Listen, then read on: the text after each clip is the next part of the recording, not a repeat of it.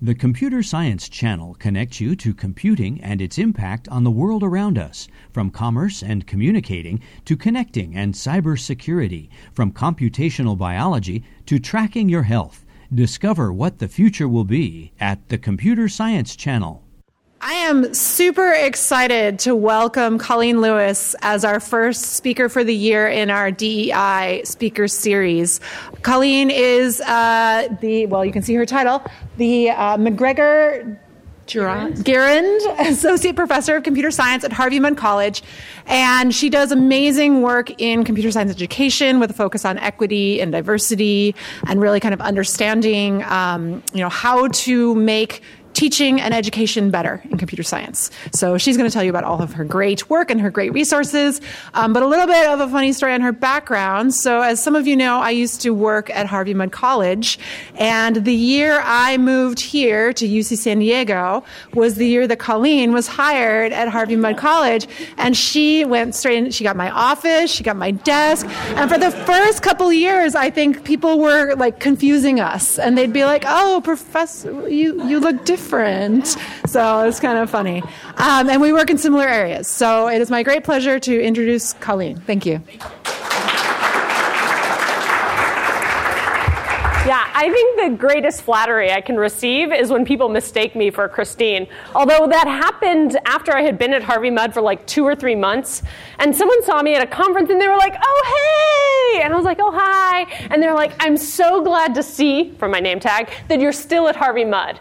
And I'm like, 3 months in, I'm not that bad at my job. Do you know what I mean? Like you must think I'm Christine. But I was like, thanks. Yeah, okay, so what am I about? I'm all about optimizing computer science learning and identifying and removing barriers. So we're going to talk about equity and inclusion today.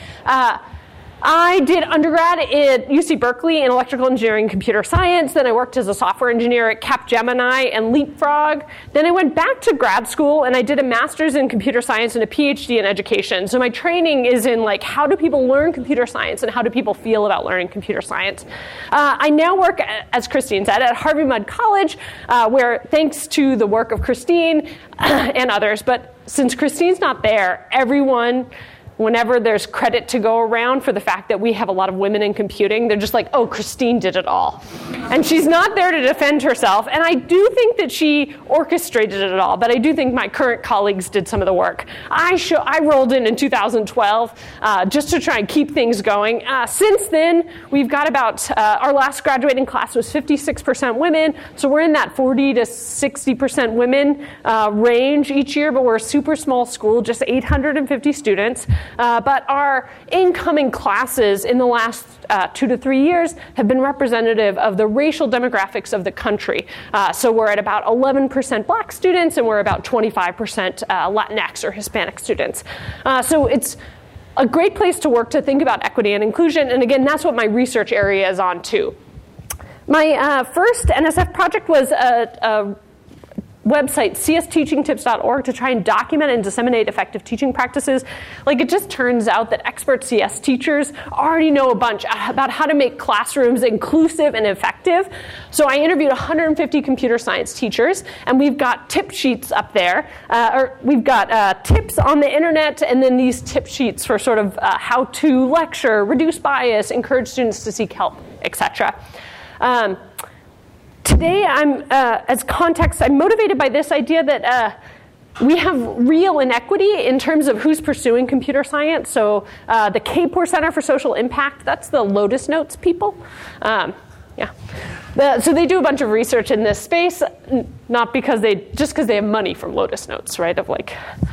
So men earn 82% of bachelor's degrees in CS, while women earn only 18%, and 20% are black and Latinx. These are all US-based numbers. And then people can identify as both Latinx and black. And so actually in the US population, it's about 28% of the population identifies as black and or Latinx, just as context. And it's this sort of presumes a gender binary, that people are either men or women, which is not the case. But big picture, this helps us see some of the broad patterns of inequity. But we often use this leaky pipeline metaphor when we're talking about computer science, but it's just like, when we have a leaky pipe in our home, we don't blame the water. We need to think about like what is the infrastructure that we're providing so that students can be successful. I think the pipeline metaphor is actually a pretty limiting metaphor in general. I think the watershed sort of metaphor works a lot better where there's multiple entry points. But I want us to, as you know, today we're talking about equity and inclusion in computer science, and I want us to be thinking about fixing the pipes, fixing our infrastructure and our structures of education to make them inclusive, rather than being like, this student, let me fix this student, or this group of students. We're not in the business of fixing students, we're in the business of fixing systems. Okay, so today's talk, I want to try and share like a broad swath of my research, and there's like other stuff that I haven't done but I think is really important that you should like know about, and so it's also that stuff woven in, yeah? And I'm going to use one of the tip sheets that we have, Tips for Department Inclusivity or Tips for Broadening Participation in Computing. And I'm going to use this as the structure to embed this research either that other people have done that I think you should know about or like stuff that I've done, because like it turns out I think that's fun and interesting to talk to people about. Okay, so here's the thing about this work is I'm going to give you the research that motivates these particular points, but I hope that none of them are surprising to you. Like we should be surveying our students, optimizing the intro course, monitoring performance patterns, supporting new pedagogies, training faculty to respond to bias, fostering student community, and showing students a breadth of CS. That's where we're going, yeah? So this is going to be our outline. Optimizing the intro course. In the middle of telling you about this research, you're going to forget that there's any structure to the talk whatsoever. Okay, I just think it's better to warn you now, yeah? But I promise we'll tie back and eventually loop back around to 3, yeah? Okay. All right, so here we go, Tips for Department Inclusivity. This one's real quick, surveying students regularly. You all are a Data Buddy school, so the Computing Research Association has an annual survey for graduate students and undergraduate students called the Data Buddy Survey, and then they provide you department reports that show your students' survey responses about their experience in the major, in courses, and all that jazz, in contrast to other PhD granting institutions. So you check, yeah? Hopefully you're using those survey responses as a department to try and identify opportunities for improvement. Maybe that's like the second piece that is embedded in this assumption of surveying your students regularly. But right now, I would love it if the survey is out for this year. It always is around October 15th through like beginning of January is when we want your students to fill out the survey. So the extent to which you can find the email somewhere in your inbox, I bet you have gotten it, and then tell your students, like post that on Piazza, be like, fill out this survey. Because it turns out if we know more about what our students are experiencing in our classrooms, we can do a better job of customizing and improving the climate and culture. And this is all provided. It's free. You guys are already doing it from the Center for Evaluating the Research Pipeline. Then in April, you should be waiting for the department report. So you can be like, oh, how do our students stack up to other students at PhD granting institutions and to the extent to which they feel like they belong, or that they have a mentor, or that they feel like this place is toxic. Do you know what I mean? And you want to be on the edge of your seat come April. Yeah? Okay. All right, next one is optimizing the intro course. So when I got to Harvey Mudd, we had a bunch of different introductory computer science courses, and you can think about these as on-ramps into the major. And we had on-ramps for students regardless of their prior experience. And that piece that students can be successful even without high school experience is super important, because it turns out, do you know that like our school system is unequal based upon race and class? Does this sound familiar?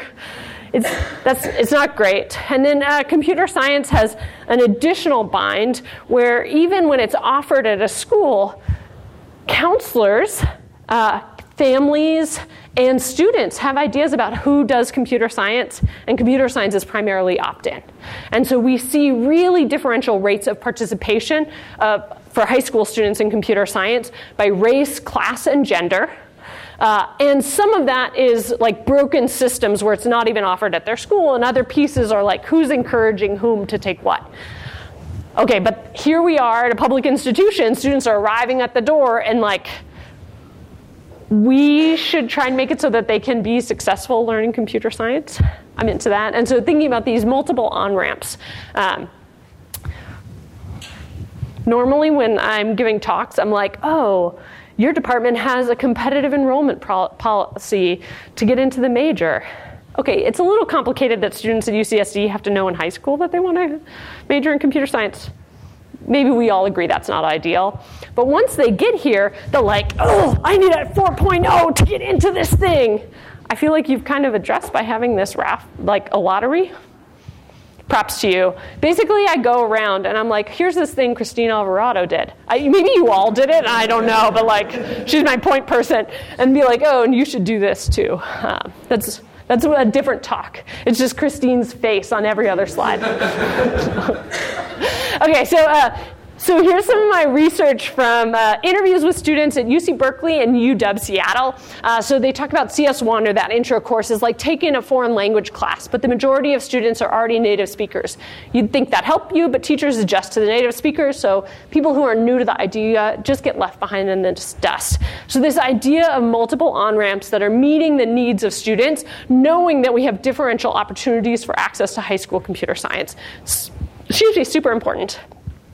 Okay, this one's more upsetting. Even my professor told us that some people are just born that way, with that mental outlook that is compatible with CS. They feel it's so easy for them.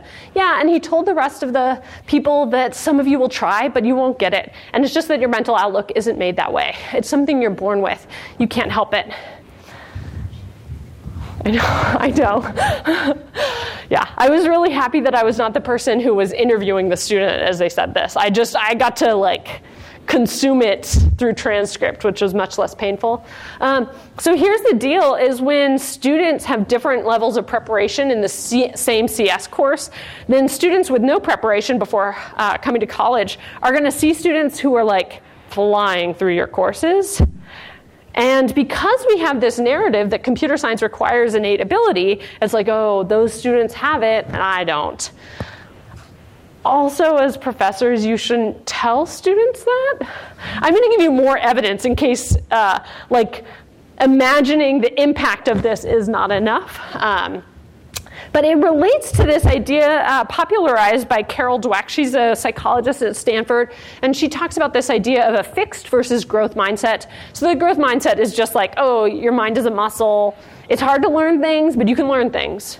Like, oh, that seems pretty reasonable. And a fixed mindset is there is like a genetic code, and there's like a geek gene that you have to unlock to be able to be good at particular things. And the book is actually like a super easy read that presents evidence in a lot of different disciplines that like, oh, it turns out you can learn things. Not too surprising. Yeah? Is there something special about computer science here? Does this manifest equally in, say, math, physics, and other places? Oh, the geek gene narrative? And people's response to it. Yeah, I think normally people say, normally I get the question, but isn't computer science different than other things where it does require a geek gene? That's the normal question I get at this point in the talk. But I do think that there are things that are special about computer science around the narratives and stereotypes that we have. So I'll hit on that in just a second, and then I'll circle back to make sure I tied up those loose ends. So their fields in general have differ in the extent to which they're stereotyped as requiring innate ability. So on the x-axis here is field-specific ability belief. So like, does it require genius or like some geek gene? And then on the y-axis is going to be the percentage of US-based PhD students who are PhD graduates who identify as female. And are you expecting like sort of a downward trajectory there of disciplines? And so computer science is doing even worse than you might expect. And I think computer science has a number of occupational identity stereotypes, or like ideas of who does computer science. And they don't all relate to the geek gene. But also like maybe people tell us that you should not want to shower or do anything other than computing or have any friends. Like certainly those are stereotypes that exist. People also told me when I was deciding to pursue computer science that I couldn't do it because I was a morning person. And it's just like,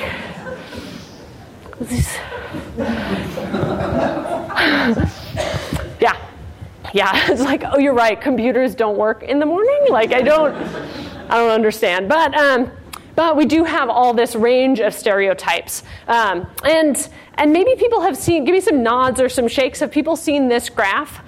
So this is the percentage of various disciplines that are held by women. So the red line here is computer science, and we had a peak in 1985 where it was about 35% women. Probably in this room, people know that the ENIAC programmers, like the first 6 programmers, were all women. They're not shown on this chart, but 100%.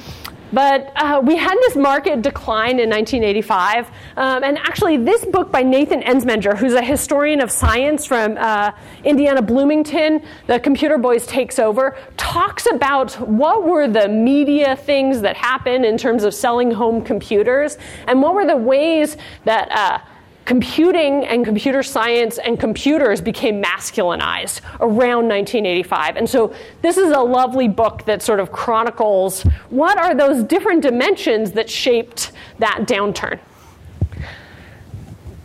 Are you still like, oh yeah, Colleen, I don't remember that we're part of a list. This is about optimizing the intro course. I told you that we would lose it a bit, and we're not coming back yet. One more is, I love the work of Karen Ashcraft. So she talks about the idea that disciplines have an occupational identity, and she thinks of that as like a glass slipper. And a glass slipper for computer scientists, like, oh, doesn't have a social life, only likes coding, doesn't shower, not a morning person or whatever. Something like, do you know what I mean? The stereotypes, the false stereotypes, seem like they would fit nobody. And so she thinks of it as like a glass slipper. And so it's like all of us are trying to, we're ugly stepsisters, are trying to jam our foot in this stereotype that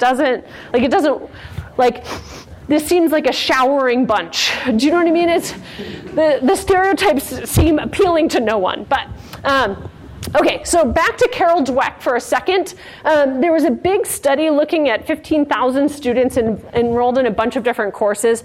And what they wanted to know is, when a professor has a fixed versus growth mindset, how does that shape students' experience? Yeah? Your takeaway is if you should believe that students can learn to motivate your students and get higher course evaluations. I am fine with those motivations. So how much did your instructor motivate you to do your best work? So the darker color is the fixed mindset. This is the growth mindset. So it's comparing the differences of students' responses to that question based upon how their instructor, of the 150 instructors, filled out a survey about fixed versus growth mindset. Emphasized learning and development. That one's maybe not too surprising. And how much would you recommend this instructor to others? And so I like to tell people, even if you think there is a geek gene, still, no matter what, our courses need to challenge students. Like, we're not really doing our job unless students are challenged. And if they think being challenged means that they cannot be successful in it, like, we are toast in terms of any of them learning anything. And so even if you think it's a geek gene, it's better for your course evaluations, and your students are more likely to actually learn things if you tell them that they can learn things and that challenge and struggling is normal. I also sometimes assume that people in this room are already on the same page with me, but you want more evidence to bring to other people. Yeah, and so I think this is a nice study that you might share with others. I've got on the last slide a tiny URL for all the slides. Okay, so from this and my previous interviews at UW and Berkeley, I was like, yo, these department policies for major competitive enrollment and whether or not students can opt out of CS1, so are there essentially multiple on-ramps for students with different experience, or are they packed into one? Does that decrease students' sense of the department, or does that predict a student's sense of the department as unwelcoming, a lower sense of belonging, a lower self-efficacy, that's belief in their ability to do it, and a fixed mindset, it requires a geek gene? And in this first year, we use super, super crude methods for determining if a department policy was competitive. If you have a GPA cutoff, we called you competitive, which is way overclassifying. We classified you all as competitive enrollment, even though it doesn't quite make sense because it's a lottery and high school enrollment. So even with these super crude overgeneralizations, we're seeing some patterns. Oh, and I think it's worse for students without high school experience. That's our hypothesis. And we're only looking at first-year students because there's some survivor bias in terms of who do we end up with after that first year. So we're just looking at the about 2,000 students from this survey, from that Computing Research Association survey that I mentioned that hopefully your students will fill out, from that survey who were first years. So here is the big picture. So controlling for race and gender, and actually also controlling for institution. So we use institution fixed effects.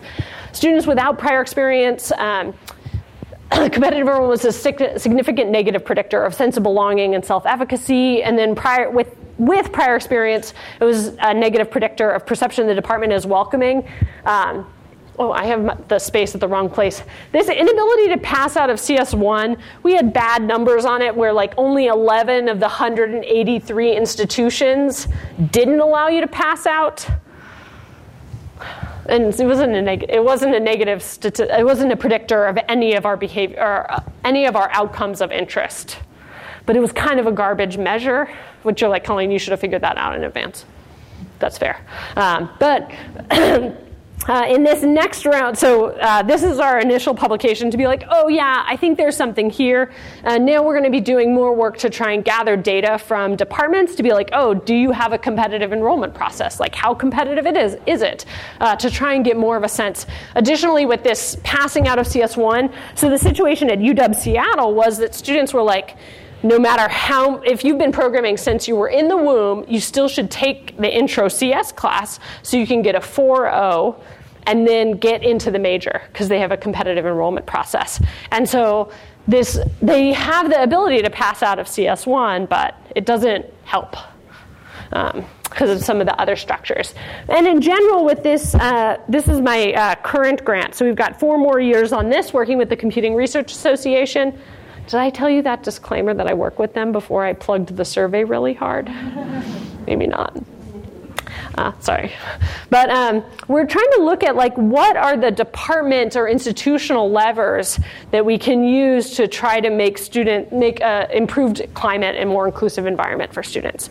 And so I think these competitive enrollment processes are one of them. I'm really excited to look at a regression discontinuity for places like UCSD who have changed your policy to see how that shifts students' experiences.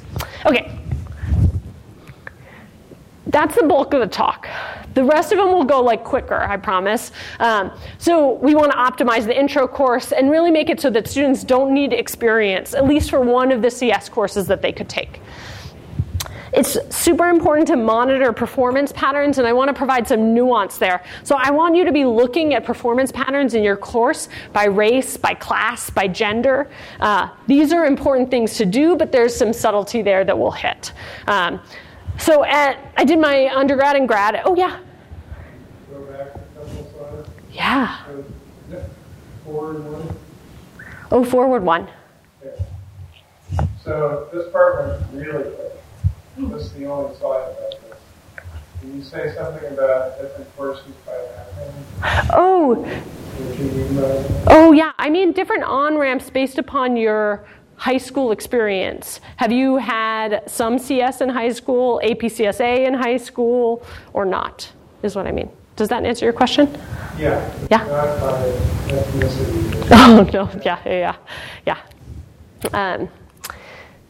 So at Berkeley, the data structures class, CS61B, there was a narrative, or there was a fact that women were getting lower grades than men.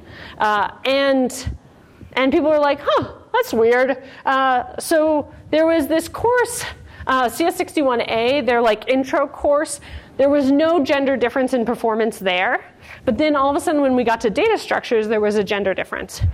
Okay, so we need to be monitoring those types of performance patterns. But when we find those performance patterns, we can't be gender is an explanatory variable for poor performance in data structures. Do you know what I mean? Flush out the body of that paragraph. Do you know what I mean? What would you put in there? But if you look at the paths to get to CS61B, people might take CS3, which is in Scheme. 61A was in Scheme. APCSA was in Java, as was our data structure CS61B, so the green outlined. Can you have a guess of what might be a reasonable predictor of students' performance in data structures? And here's data, relevant data from participation of the APCS exam around the 4-year period where we collected data.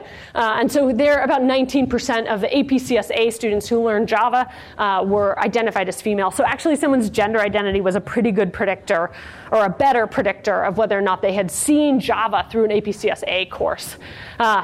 And so it turns out if you just control for whether or not students have Java experience, there's no difference in performance between men and women in data structures. And so we need to be looking for these patterns because it can be the canary in the coal mine. It's not that gender, race, or class are an explanatory variable. But by looking for those performance patterns, we can start to dig deeper to see what are the explanatory variables. And it's like, oh, women are less good at data structures. What do we do? But it's just like, oh, students who don't know Java find data structures where we're also learning Java harder. Like, I bet people in this room could come up with an intervention that might be helpful to that. Has any intervention, like since I published this and documented it and publicized it in the department, has anything happened at Berkeley? Not that I know of. It's real discouraging, but don't be like that. Look for performance patterns, identify real mechanisms, and then try and address them. Okay, support new pedagogies. So active learning is basically just anything that isn't just lecture. Okay, so this, not active learning. Yeah, okay. Even if you're like, oh, I've heard about some of this active learning stuff, I feel quite uncomfortable, just take breaks during lecture. Taking a 2-minute break can lead to students learning more and retaining more in a classroom. And it's like the slippery slope towards active learning. So there was, the National Academies of Science did a big meta review of 225 STEM classrooms specifically. And they found that in lecture-only sections, they had lower exam scores by 6%, which is more than half a standard deviation. And they were 1.5 times more likely to fail. Okay. So you're like, oh. Yeah, I should have students try and apply what they've learned in classroom. Has anyone heard about peerinstructionforcs.com? Peer instruction, I hope it's a household name. This is a photo on the internet, but it's terrible. I've never seen a blurrier photo in my life. But I feel like Leo right here. I've got a Beth Simon. Yeah. So peer instruction. If you don't know about it, Leo, you want to wave your hand? Leo would love to talk to you about peer instruction. That's in your future. And you're like, oh, wow, I want to know everything CS faculty need to know to adopt peer instruction. You should impose upon Leo, because Leo works here, but other people don't have to. They can just come here and find ready-to-adopt course materials by course title. Wow. Okay, yeah. Okay, so this one is just like my research that I think is super fun. So my sister researches how people learn math. And I, you're not surprised, end up reading a lot of her grants and her papers. Just that's the type of family we are. And I have become obsessed with this idea of how we teach kids to add. And it's this practice known as concrete representational abstract. And just when kids learn to add, they learn with physical objects. And then they get transitioned to pictures of objects. And then they get transitioned to these actually super, super abstract things of this squiggle that's a 3, and this squiggle that's a plus, and this squiggle that's a 4. Super abstract. And I found in my teaching that I was giving students Java, the abstract version, and I was giving them some representational piece, so I was drawing memory models. Yeah? But I was never giving them the concrete one. And it's just do you know what we've been teaching for a really long time? People to add. And it's just I think the fact that basically everyone in this room and maybe everyone on the planet learns to add by adding concrete objects, maybe there's something there. So I've been designing, here's some Java up top, and here are before line 5 and after line 5. So I use the Head First Java book, has a metaphor of a remote control for a Java reference. So here's a Java reference that's referencing a string.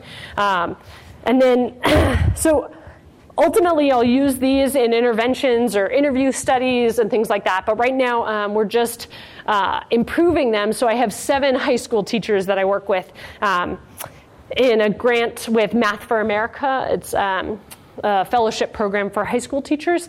So I have 7 teachers piloting using these in their APCS-A. And we've got arrays and ints and doubles and booleans. The booleans are little switches. They're really fun and satisfying. Never mind. Okay. But so this is like on the horizon of like what paper will come out in 2 or 3 years, like hopefully something about this. But certainly I've found that students, when I use this when I'm teaching Java, ask the right questions. So there'll be 2 remote controls that are referencing like an object or a stuffed animal. And they're like, Colleen, this must be wrong because this suggests that either one of the references could change it, and then the other reference would see it too. What I love is that they're like, Colleen, this must be a flaw in your instructional practice. But I'm like, oh no, that's like fundamental to what I think you're not going to understand as you're learning Java. And so I've just been really thrilled with the ways that these concrete models help them ask better questions. Okay. I think you should train faculty and TAs to respond to bias. Some pieces here are we really have to challenge this good-bad binary. It's not like good people never do things that have a negative impact and bad people are just bad. Like it's good for us to think racism is bad. Like that's like a good thing. But we can't think racism is so bad that if someone's like, yo, Colleen, you did something that was kind of racist or like had a racist impact, like I need to be ready to accept that feedback. Racism is bad. Yeah, we want to be there. But we need to be thinking about this as like, even though I have positive intent, it doesn't mean that my impact is always positive. And particularly because there are a lot of different dimensions of our identities that can be biased against. And so as a woman, I feel ready to spot sexism because I've experienced a lot of sexism, and I think I'm less likely to have a negative impact in terms of saying something accidentally sexist. But in terms of transphobia, Islamophobia, homophobia, racism, like there's a lot where I have gaps in my knowledge and gaps in my perspective. So I need to be like continuing to learn and read so that my positive intent aligns with my positive impact. But I can't always assume that it's always going to work out that way. Sorry, this is the low point of the talk. But we're going to pick it up and introduce a game. So I've designed a game to practice responding to microaggressions. It's called Microaggressions, the game.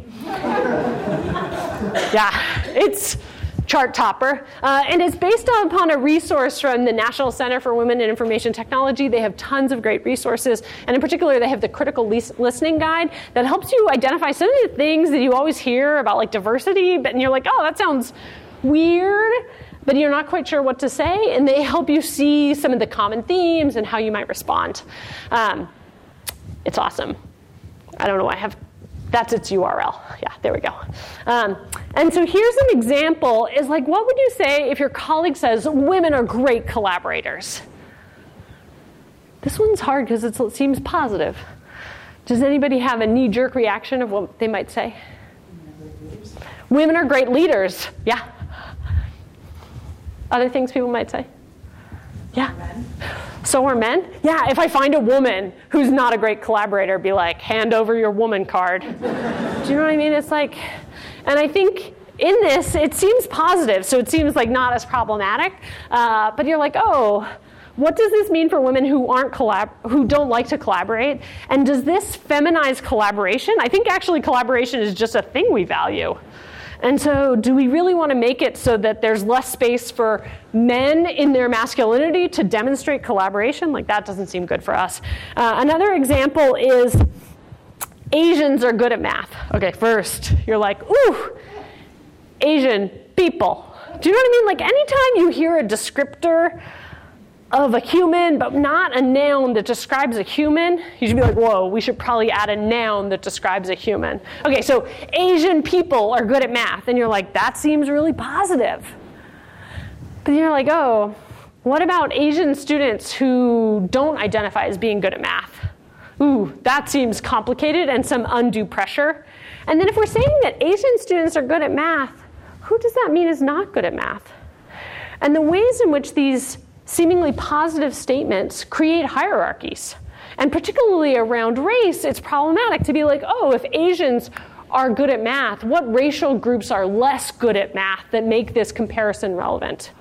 And so in general, I want to be like, oh, maybe when we hear stereotypes like this, we push back, even when they're positive. And that's part of what the game helps you do. I want to give one example from the math SAT.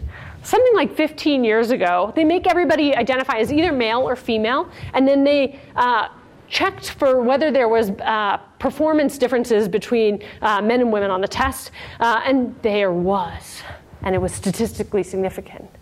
And you're like, gasp! Maybe men are better at computer science, or math. But you're like, wait a second, this is like a relatively sophisticated, statistically sophisticated crew.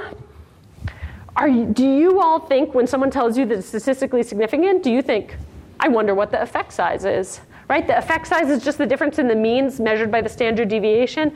That's what matters. So in this case, where men perform statistically significantly better on the math SAT, was equivalent to a quarter of a question more right.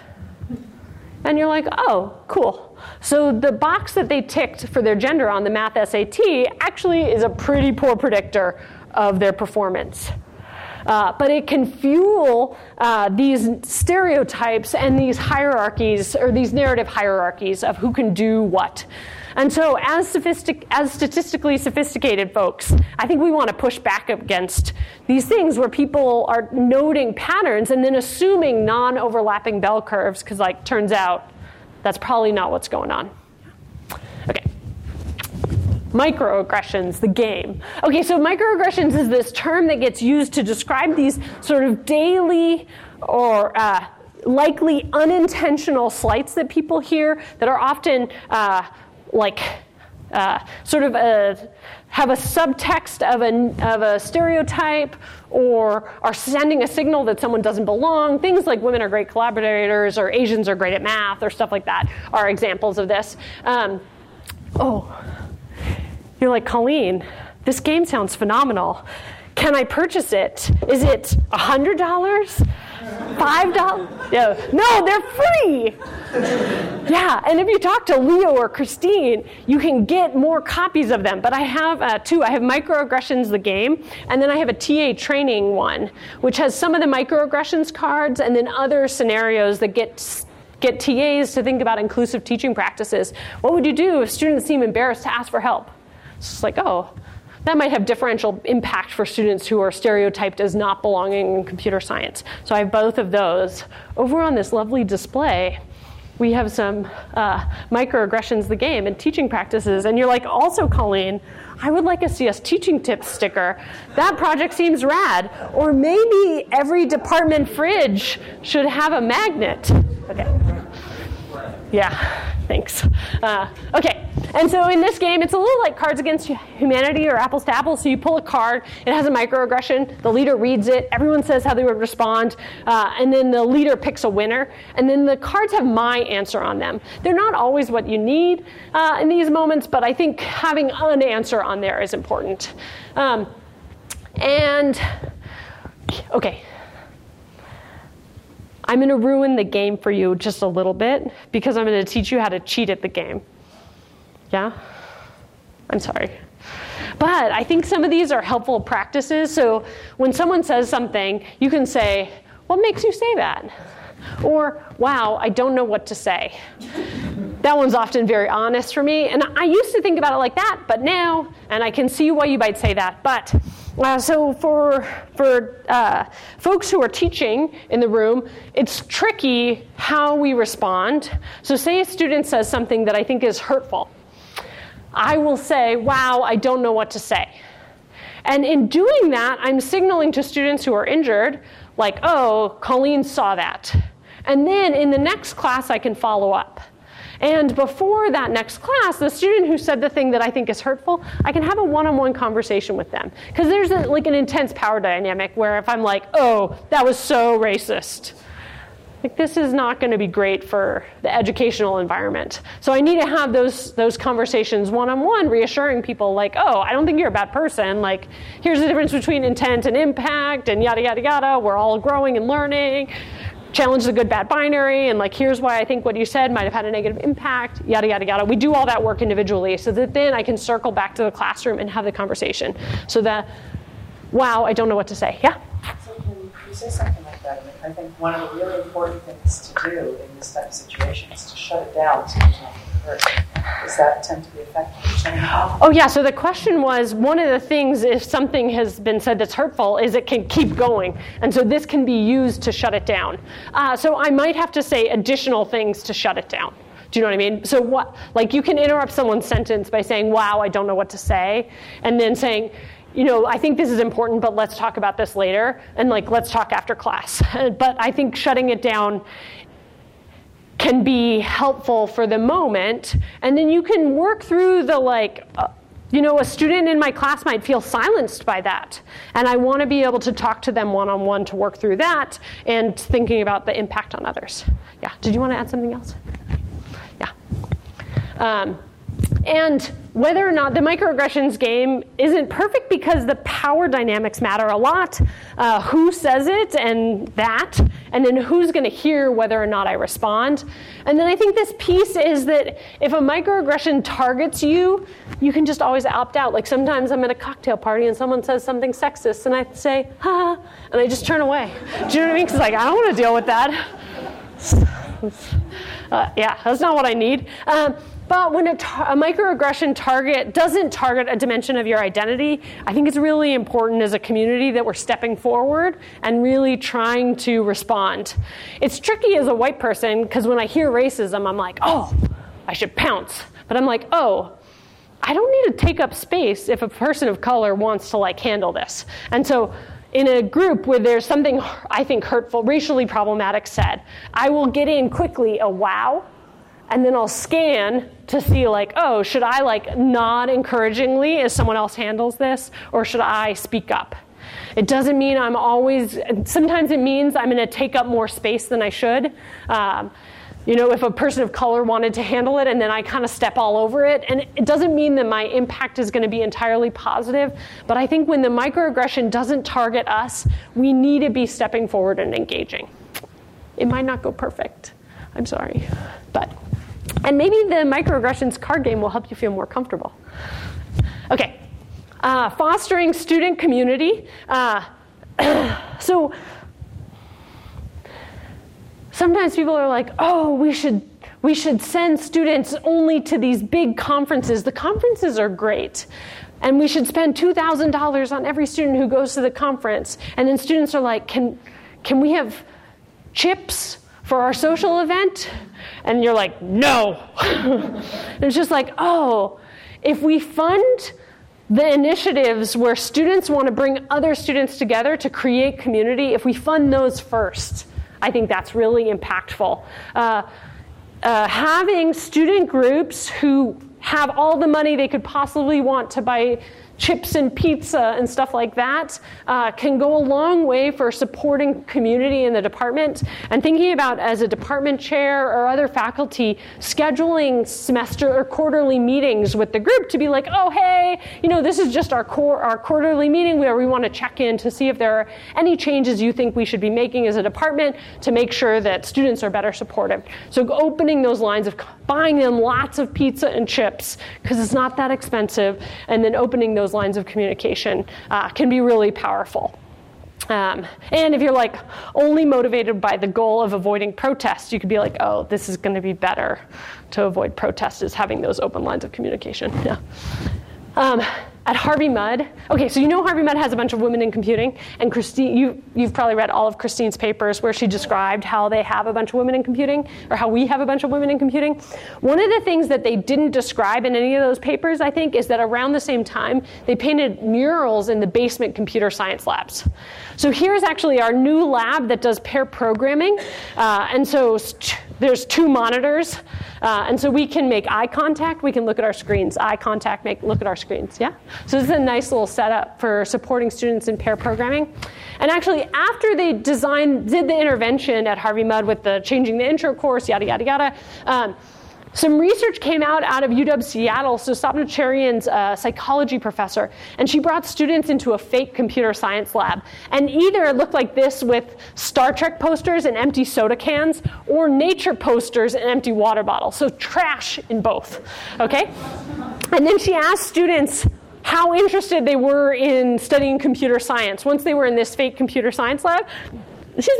And women were more likely to express that they were less interested in studying computer science when they were brought into this fake computer science lab that had Star Trek posters and empty soda cans. And the idea is that those align with the stereotypes of computer science, and these subtle environmental cues created a sense of a lack of ambient belonging, or a lack of belonging for students. And so here are the murals that got painted. This is my favorite intervention because it's free to sustain. Do you know what I mean? Just don't paint over it, and you're good. And so we have hot air balloons, and then we have a little birch tree forest that I think is really nice. And then the new one is, we call it the Rock Lab, or the We Rock Lab. Okay, so show students the breadth of computer science. And one of the big things that folks, including Christine, did at Harvey Mudd was redesigning that intro course to show the breadth. So a student might hate 40% of computer science, but still be like, oh yeah, I want to be a computer science major. Like, this stuff is rad. Because it turns out we have a super broad field, and you can hate parts of it and like still be a computer science person. Here's where we're going to jump way forward. Oh no, I'm going to do one more slide. So a next study that I'll tell you about, and then we'll wrap things up, is about communal versus agentic goals. So one of the survey questions asked students how important it is to have, to give back to my community, have a social impact, serve humanity, help others. These are described as communal goals. They're contrasted with agentic goals of making money, independence, important decisions, well-known, yada, yada. But people can have both goals. Do you buy that? Yeah? But here's the thing that's really interesting about communal and agentic goals is that women are more likely than men, students of color more likely than white students in first generation. So that's students who don't have a parent or guardian with a 4-year undergraduate degree are more likely than continuing generation. So students who do have a parent who completed 4 years of college are more likely to endorse communal goals. So like want to help society. And so you're like, oh, these, to a rough approximation, are students who are underrepresented in computing. And so thinking about Amanda Diekman has looked at trying to say, oh, maybe this mismatch between what students want and their perception of the field predicts a lack of interest. And then in my work, we use the CRA study to try and see if it predicts, if that mismatch predicts a lack of sense of belonging. Yep, it does. Yeah, I mean, some of the stuff that you have to do around diversity and inclusion, like, isn't that surprising? You're like, ta-da! Okay, so you should try and convince your students that CS has communal affordances, like it can be used to help society. It likely helps everyone and actually has a differential impact for women, students of color, and first-generation college students. Right now, we're interviewing a bunch of STEM and non-STEM students to try and be like, yo, what are even the things that shape whether or not you think computing has communal affordances? Because I don't know. Like, I want to start convincing students, but I don't know what the right leverage points are. So hopefully more will come out on that. But if you just want to mention to your students, computing can be used for positive social good. It won't take a lot of time, and it seems like it vaguely might be positive, yeah? But hopefully I'll have more work for you in the next sort of 2 years about exactly what videos or slides I want you to be using in your classroom. Okay, we hit through the 7 points on here, and I'll stop there to take questions. And I've got the tiny URL for the slides if you want them. Thanks very much.